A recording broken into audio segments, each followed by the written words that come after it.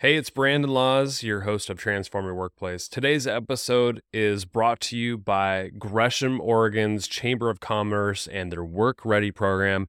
The Chamber's initiative is building a strong partnership between the business community and the school children. So go learn more about the Work Ready program at greshamchamber.org. Link is in the show notes as well. All right, well, today is a special bonus episode. I'm stepping aside as your regular host, and I've invited Al Nodarse to the podcast, and he interviews Drake Snodgrass of Drake's 7Ds, a small business in Oregon, and he shares a story about buying his business from his father, growing it, and what the pandemic's done to the organization, which spoiler alert, they've actually grown through the pandemic, and just what their workplace culture means and how they're bringing on new talent to the team, and they have big revenue goals, and just what all that means from a workplace perspective. You're going to get a lot out of this. I love these stories where, we talk regularly on the podcast. When I'm interviewing folks, it's typically about practices and theories and all these things. And then, you could take that information and then put it to practice yourself. Or, what we're providing here is you can hear right from a CEO himself, who's running an organization, who's trying some of these things. Some of them might work, some of them might not, but just to hear it from their perspective. Business can be messy, and hearing from somebody is really valuable about how they're running their business and how they think about their people and their culture and all that. So hope you get a lot out of these CEO conversations that we're adding into the mix of bonus episodes on Fridays. So enjoy. Make sure to hit that subscribe button if you really love the content that we're putting out. And the best thing you can do is share it with a friend. So we appreciate you for the support. Enjoy today's episode, and we'll be back with a regular episode on Tuesday.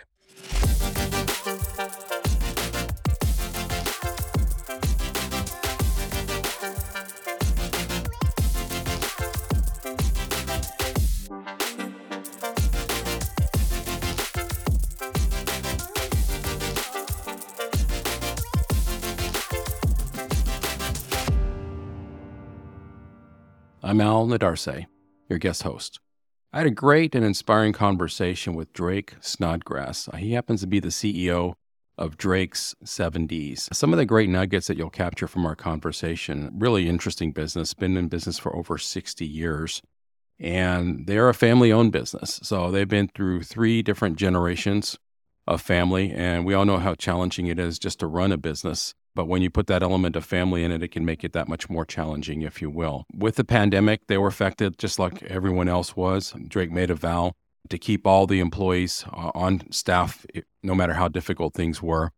And during that time, he made 3 key commitments that you'll learn about here in the podcast. And by making those 3 commitments and honoring those, not only was he able to keep all of his employees, but they actually doubled in size over the next couple of years. And now he's at a point now where they're looking to transition to the next phase of leadership and ownership in the company after 3 generations over 60 years. So I think you'll enjoy our conversation. Feel free to reach out to us if you have any questions, thoughts, or comments, and let us know what you think. We love connecting with our listeners, and enjoy the show. How you doing, Drake? Doing great, Al. How are you? Great. Thanks for joining us today. Thanks for having me. Drake, the first thing I want to do is because our podcast is broadcast internationally, and a lot of folks are here, but a lot of them are out of the States and other areas. And Drake's 7Ds is a household name here in the Portland area, but there's a really interesting story on the start of that business. And it goes back to, I believe, your grandfather. So why don't you tell us a little bit about that story? Because a family business is interesting, but the way you guys split up and had 2 separate companies, I think, is even more intriguing. It starts out with my granddad, and he had a rhododendron growing nursery in the Portland area, kind of when Portland was a small town, relatively small town. He imported rhododendron seeds from England and kind of got things going. And back then there weren't really garden centers.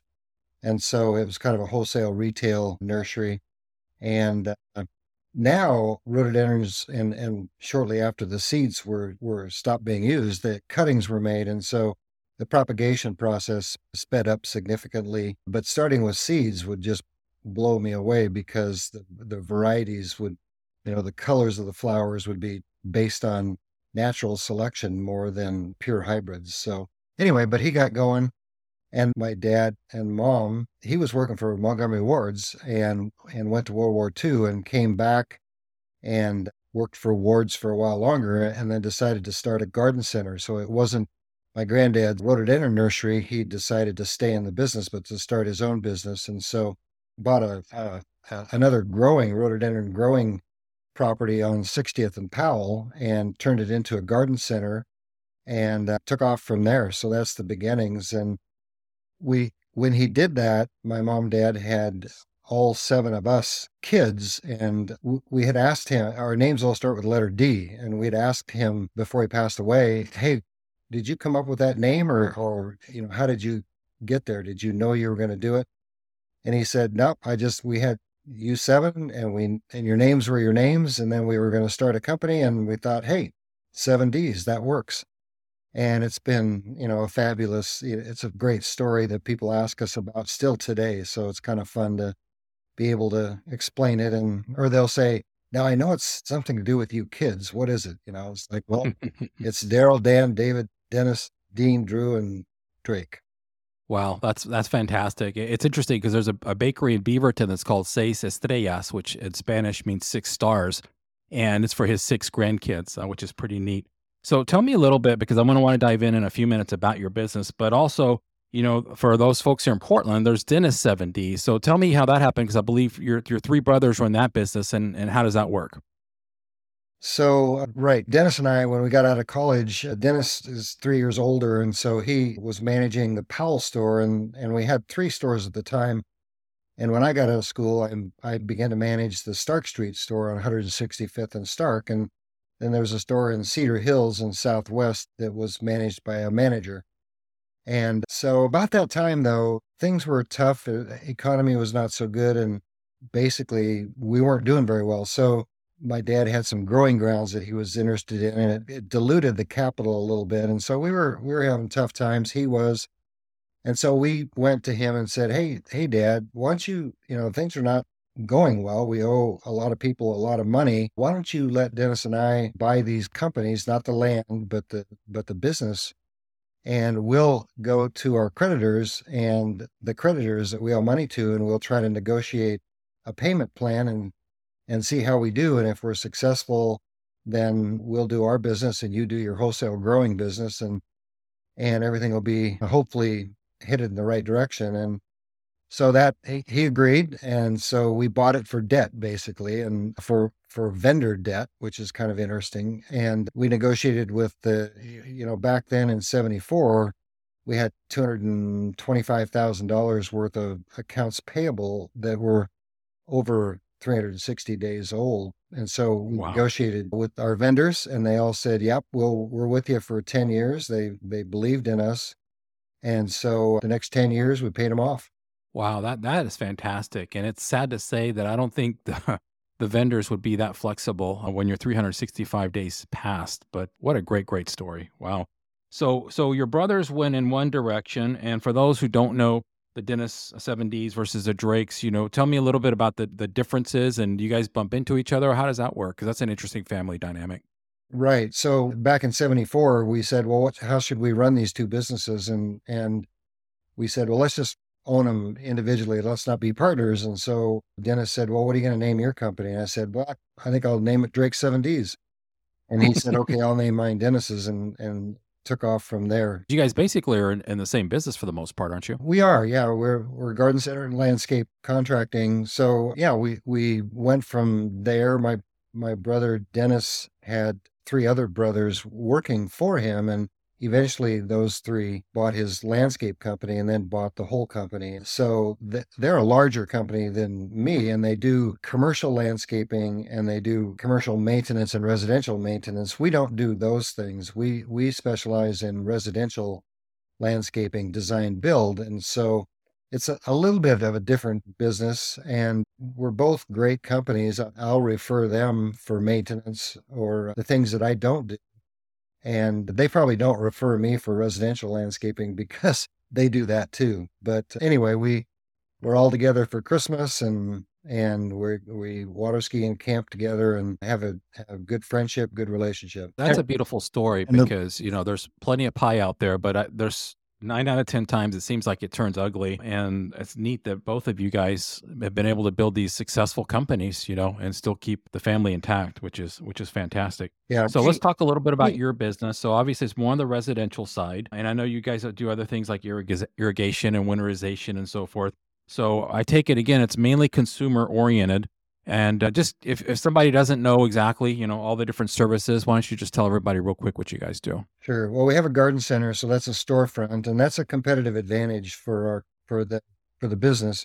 Our main business is landscape contracting. It's about 85% of our revenue.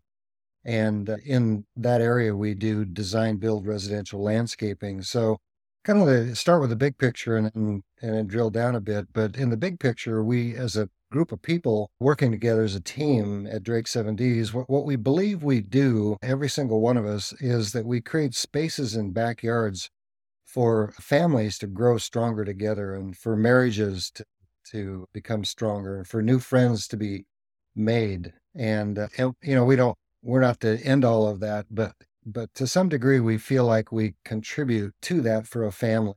Obviously, if we're doing that, we're not going to stretch the family's income or resources to to buy too much. And so it's important to us to make sure that the investment is right for the value of the home, and that we don't know this for sure, but that the resources are there without going into huge debt or making a bad decision. That's important to us.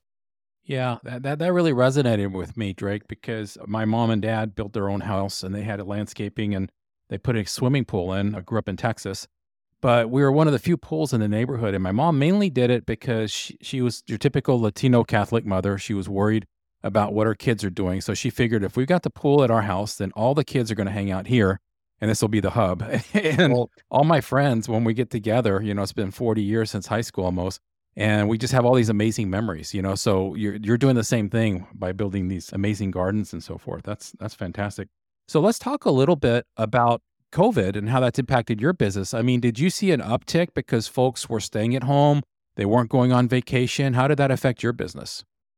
well, it began in February, March of 2020, and we immediately rebudgeted ourselves because things kind of came to a screeching halt. April, May, June, there was pipeline stuff that was still happening, but as those months unfolded and it became evident that this was not going to be a short duration situation, as people began to say, well, I don't think we want to do the project. And so we knew that revenue was going to be down in 2020. So upfront, really quick, we said, look, here's the deal, guys.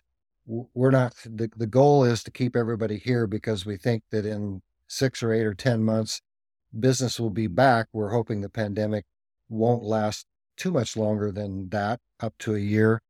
And so we promised that our priority is going to be to keep the team together. So that's the first, peg of the stool. And then the second leg is we're going to rebudget and we're going to tighten up, and we may even have to reduce salaries a little bit. And then the third is that we're going to increase our marketing and we're going to be, positive. And so anyway, by June, things were kind of crazy, not good, but still moving. And July and August, and then all of a sudden it took off, and people realized they were going to be home. And so we were at the right end of the stick for businesses dealing with the pandemic, because in the fall, in the late summer and fall of 2020, people were investigating making their backyard spaces places where they're going to be, and the resources were there. People had home equity and they had some cash reserves, and so we just had a great fall, and it created a backlog for spring that was really a positive thing. And then 2021, just grew like crazy. So we doubled in 3 years, which is, that's a hard thing to do.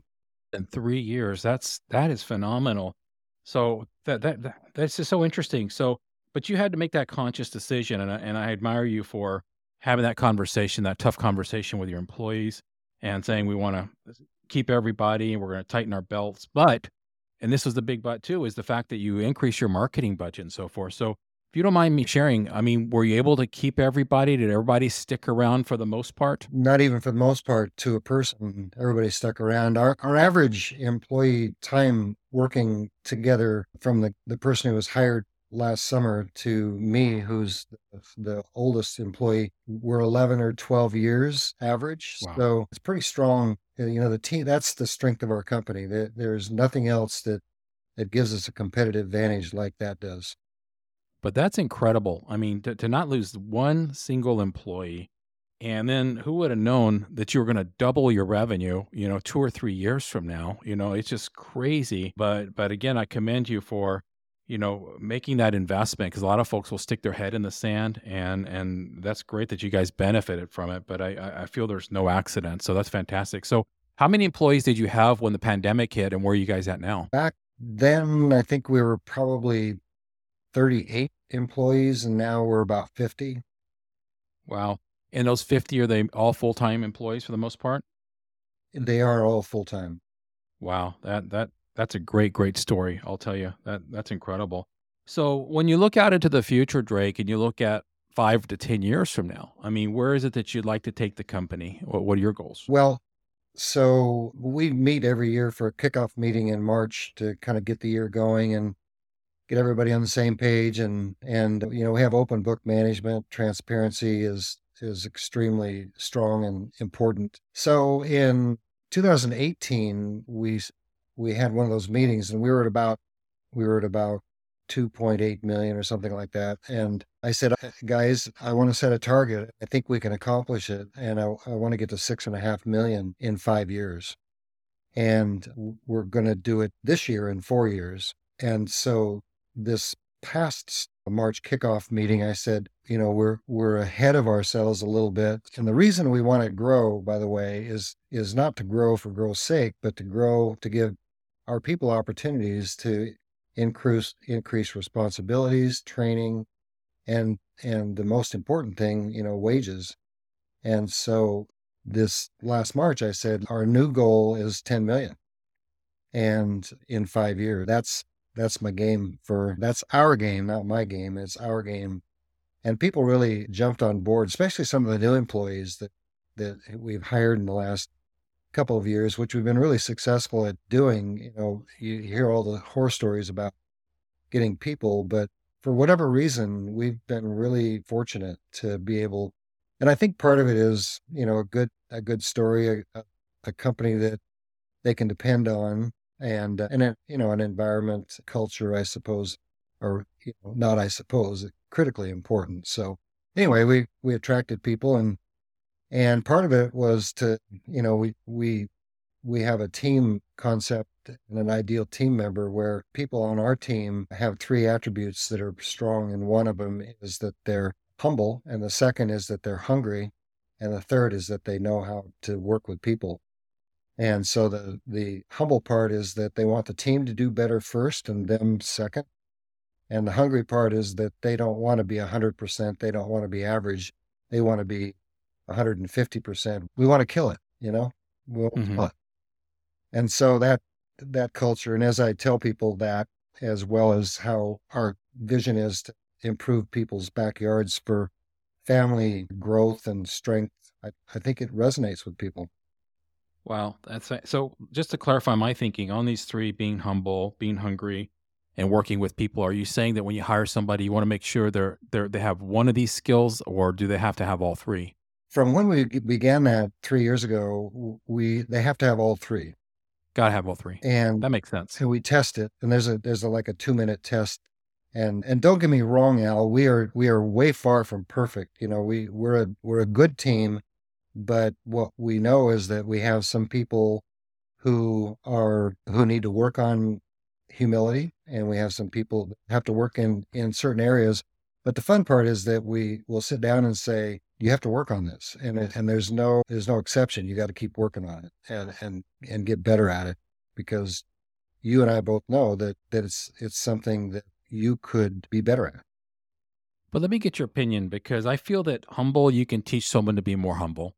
You can definitely learn how to work with people, but that hungry part, that drive, I call it the 5% rule. There's probably 95% of the people out there just chug along and show up and clock in and clock out and trying to find someone that's harder on themselves than any boss. They're always going for more.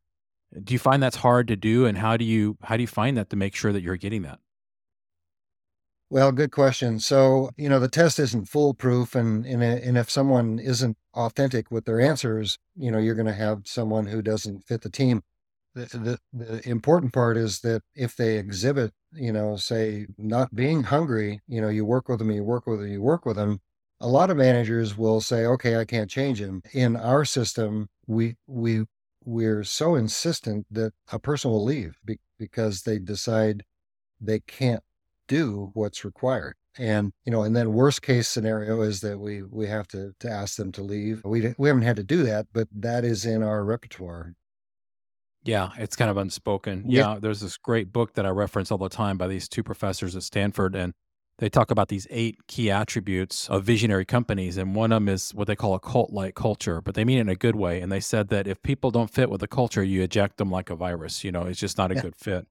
So let me ask you this. I think it's honorable that you guys are wanting to grow so much, and I love the fact that you're not growing just for the sake of growth, where you want to pay your folks more and so forth. There's kind of a two-part question for this. One is, have you considered having some kind of employee stock ownership or something like that? And B, from a succession planning standpoint, let's say you want to retire sometime in the future, so forth. How are you planning for that? Yeah, so we're working on that, and my goal is to have the employees involved in the company from an ownership standpoint. So we're setting the stage for that, and I don't have I've got 2 daughters, and they're very successful in their own right, and so I'm thinking is that they might own 51% of the company, but it be run by a hired chief executive officer and management team, and they act as the board of directors. So that's one scenario. The other would be to have employee ownership of some percent, and then that would leverage employees who were interested in, forming a partnership or whatever to buy the company and run it from there. So the goal, though, is that employees are going to be involved in the ownership of the company. Got it. Well, either one of those plans I think are fabulous. So as you look at this goal to grow, are you finding it, because you have such an amazing culture there, do you have a challenge in hiring and finding people to work? It isn't easy. We've had to be aggressive, inventive, and not take no for an answer. So, I guess putting that together with the fact that our company is more attractive than maybe some others that people might consider, good old hard work, right? If the regular ways don't work, we've said, let's not be regular. Let's be hungry. Absolutely. So I'd love to go back a little bit because I'm just trying to picture your mom. So 7 boys, right? 7, no, the oldest is named Daryl Lynn, and she's my sister, and then 6 boys. Wow. And where did you fall in line with the 7 kids in Number age? number 3. So you're number 3. Okay. So 1 girl and 6 boys. I cannot imagine how tough your sister had to be Yeah. growing up with that many boys. Well, the other part of it is that my mom passed away when I was 13 years old. So we had ages, I think, 6 to 19 when that happened. And so she was stuck, I'll say stuck, raising us to some degree. You would imagine that the oldest has more responsibility in that environment. And so, the day after she graduated from high school, she got married and moved to California. Smart girl. Yeah. Wow. But that probably changed the dynamics when your mom passed away. I mean, with your dad having a business, were you guys active and working in the business when you guys were young as kids? And we did. Yeah. We'd water plants, before irrigation systems were the thing. We'd water plants at the garden center, weed the cans. We would help customers. We'd carry out. Yeah, it was a fun business. And how critical do you feel that was for you personally as far as developing a work ethic at a young age? As I was growing up, I always felt like, geez, all my buddies on Saturday and Sunday were out messing around with friends and doing all of those things that kids do. And we were, working in as, eighth grader, freshman, junior, senior, sophomore. So I was a little bit, how come we got to do this? But my dad said, you got to do it. And so, as we got older and wiser and, dad became wise instead of, doesn't know anything, how that goes. And so we look back and it's like, okay, you did good, Dad. Wow, what a beautiful lesson. And I'm curious, so when your brother and yourself bought the business, I know you didn't buy the land and so forth. So how old were you when that happened? I was 23, 24. So 20, okay, so 24. So were you in college or were you working in the business or where were you at the time that you guys made this transition? We had both graduated from Oregon State in horticulture and business, and Dennis and I. And so he graduated first, went to the Powell store, and then I got out second and went to Stark. So we were both, right out of college. Him, when we bought the company, I think he was out of college 3 years and I was out of college 1 year. Got it. So I'm sensing that you kids probably never thought about being a police officer or a fireman or another career. You pretty much knew what you wanted to do, or did you have something else in your mind when you were in high school? Well, I think the others probably had, I can't speak for them, but for me, yeah, I always knew this is what I was going to do. I enjoyed it. I liked it. One of my teachers when I was in junior high said, "Hey, you better study harder because you got to do your career and you've got to get good grades and all that." And I said, "Hey, I already know what I'm going to be doing, so why should I?" I don't know how you could argue with a kid that says that too. Well, speaking of teachers and our younger generation, because a lot of kids nowadays, they can be disillusioned, with the cost of college. What do you want to do with your life? And they get drummed in the head that you have to get a degree and there's other paths and you have a degree and I have one, but not everybody goes that way. So what advice, Drake, would you give to those young folks that are trying to find themselves and what they want to do? Oh man, that's a pretty dang deep question. I think that there are so many things that impact kids' lives these days that it's crazy. And we're seeing the next generation, the 30 to 40-year-olds that are coming into the professional workforce. They definitely have a different work ethic and expect, this is kind of funny, but they expect things to go their way and to be given to them a little easier than we expected. So I guess I'll tell you, I've got some new of those people working and I'll let you know how it goes. because I've Yeah, got, it's definitely I it's a essentially, generational thing for sure, but I think part of it, and I'm not defending these kids, I call them kids because I'm older than them, but I think they've seen their parents and grandparents that didn't have such a grandiose, career, and they were with a company for 10 or 20 years and got laid off.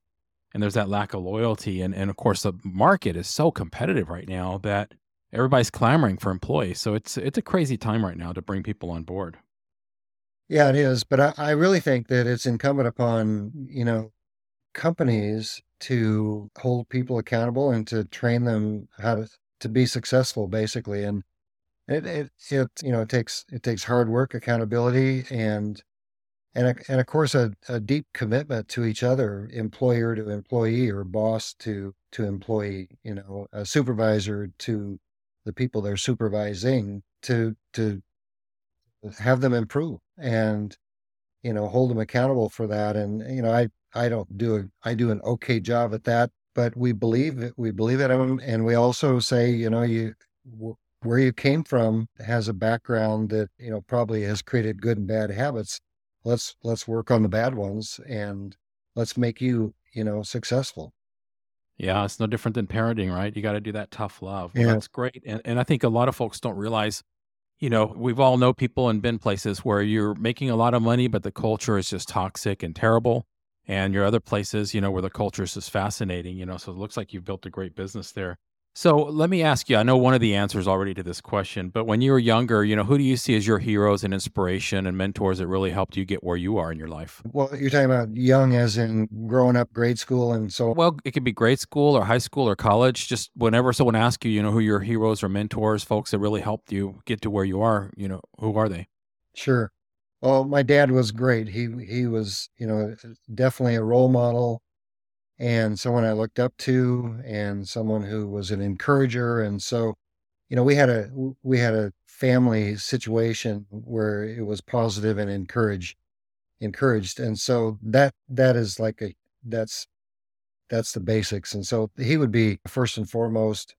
And then later in life, uh, speak to, Christianity, and grew up Catholic, and, went to church every Sunday, and a good Catholic family with seven siblings and so on, but really didn't know what we were doing. And so I met a guy who was a pastor at Good Shepherd Community Church out in Boring, Oregon. And yeah, your people across the world will laugh at that probably, but pastor came by one day and knew who I was. I was kind of a known quantity in the community. And so he said, "Hey, I want to get together with you. I want to come over and meet." And anyway, one thing led to another, and he paid into my life. He invested into my life like unbelievably, and changed a lot of things just by belief system, in this case Christianity. And so he's the other person that a, a right a right angle change for me. Wow, that's beautiful. So he saw that diamond in the rough and helped polish it. So that's a great story. Wow, that's super. From there, we just the funny part is not funny part, but from there he and I went to India once, to China. He and I and a team of people out of Good Shepherd, to China 5 times. And yeah, that's it. I led a few teams. And so we would be over there for 2 weeks. And that was part of the growth of talking and meeting the people and helping them in their lives. Wow. But I'm assuming that that interweaves with the corporate culture. And I'm not talking about, Christianity and religion, but just values and the way you treat people and so forth, and helping your employees be the best version of themselves. I mean, do you think that's contributed in you being a better boss and owner? Oh yeah, without a doubt, it did. And the other thing, Al, is kind of interesting, is that when I was, and your people will maybe learn something from this, but who listen to this podcast, but when I was 25, and I had no right to own a business at 24 years old, but I did. But when I was 25 and 35 and even 40, I would, you would second guess yourself, and decisions would be really difficult, and you'd make wrong decisions often just because you don't know what the right decision is. And so it comes down to experience. So kind of the fun part of it now is that, when there's a decision that needs to be made, I reflect back on whatever 45 years of being in business, working with people, and I can make a decision and say, gang, you may not agree with this decision, but this is where we're going. This is when we're going. This is how we're going to get there. And this is the right decision. And sometimes it would be to let someone go who was a critical performer, but needed to be let go. But to make that decision against the crowd sometimes, because I had the experience to know it was the right decision. And that only comes from experience. I suppose there's smart guys. I'm not a smart guy. For me, it's experience that helps me with good decisions. Yeah, I don't see how a smart guy would ever pick up on any of that. It comes from that experience, and that builds confidence over time. That I think is so true.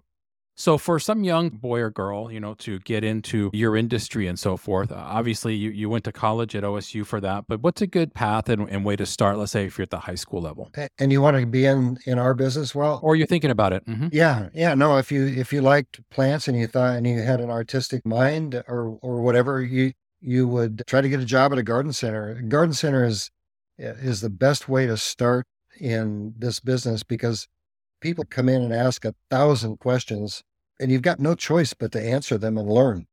And so how big does this plant? Well, you've got to find out, and then you've got to answer the question. So start out, if you can get a job in a garden center. In a growing nursery could be fine too, just to be around green things, but not quite as a quick learning curve. And then there's great community college. PCC has a great landscape design program, and Oregon State has great horticulture.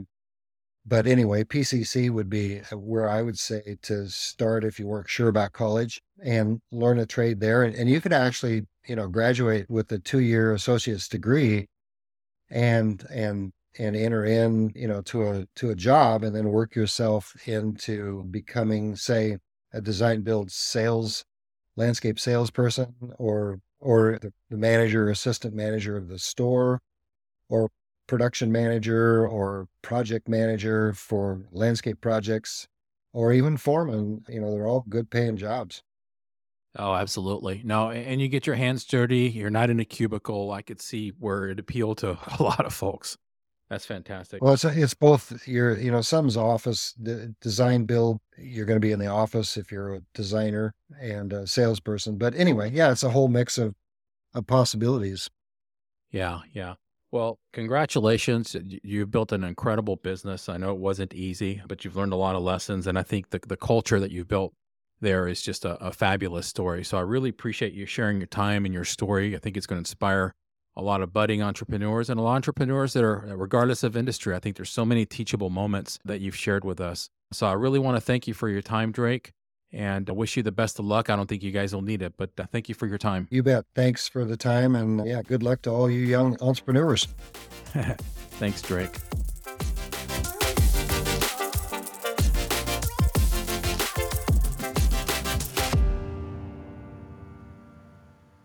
The views, thoughts, and opinions expressed are the guest's own and do not represent the views, thoughts, and opinions of Xenium HR or the host, Brandon Laws. The material and information presented on Transform Your Workplace is for general information and educational purposes only. Xenium HR or the host, Brandon Laws, does not necessarily endorse any guest, their business, or any organization they represent. Discretion is advised. Please work with a trusted advisor to find a custom approach that fits your organization's needs.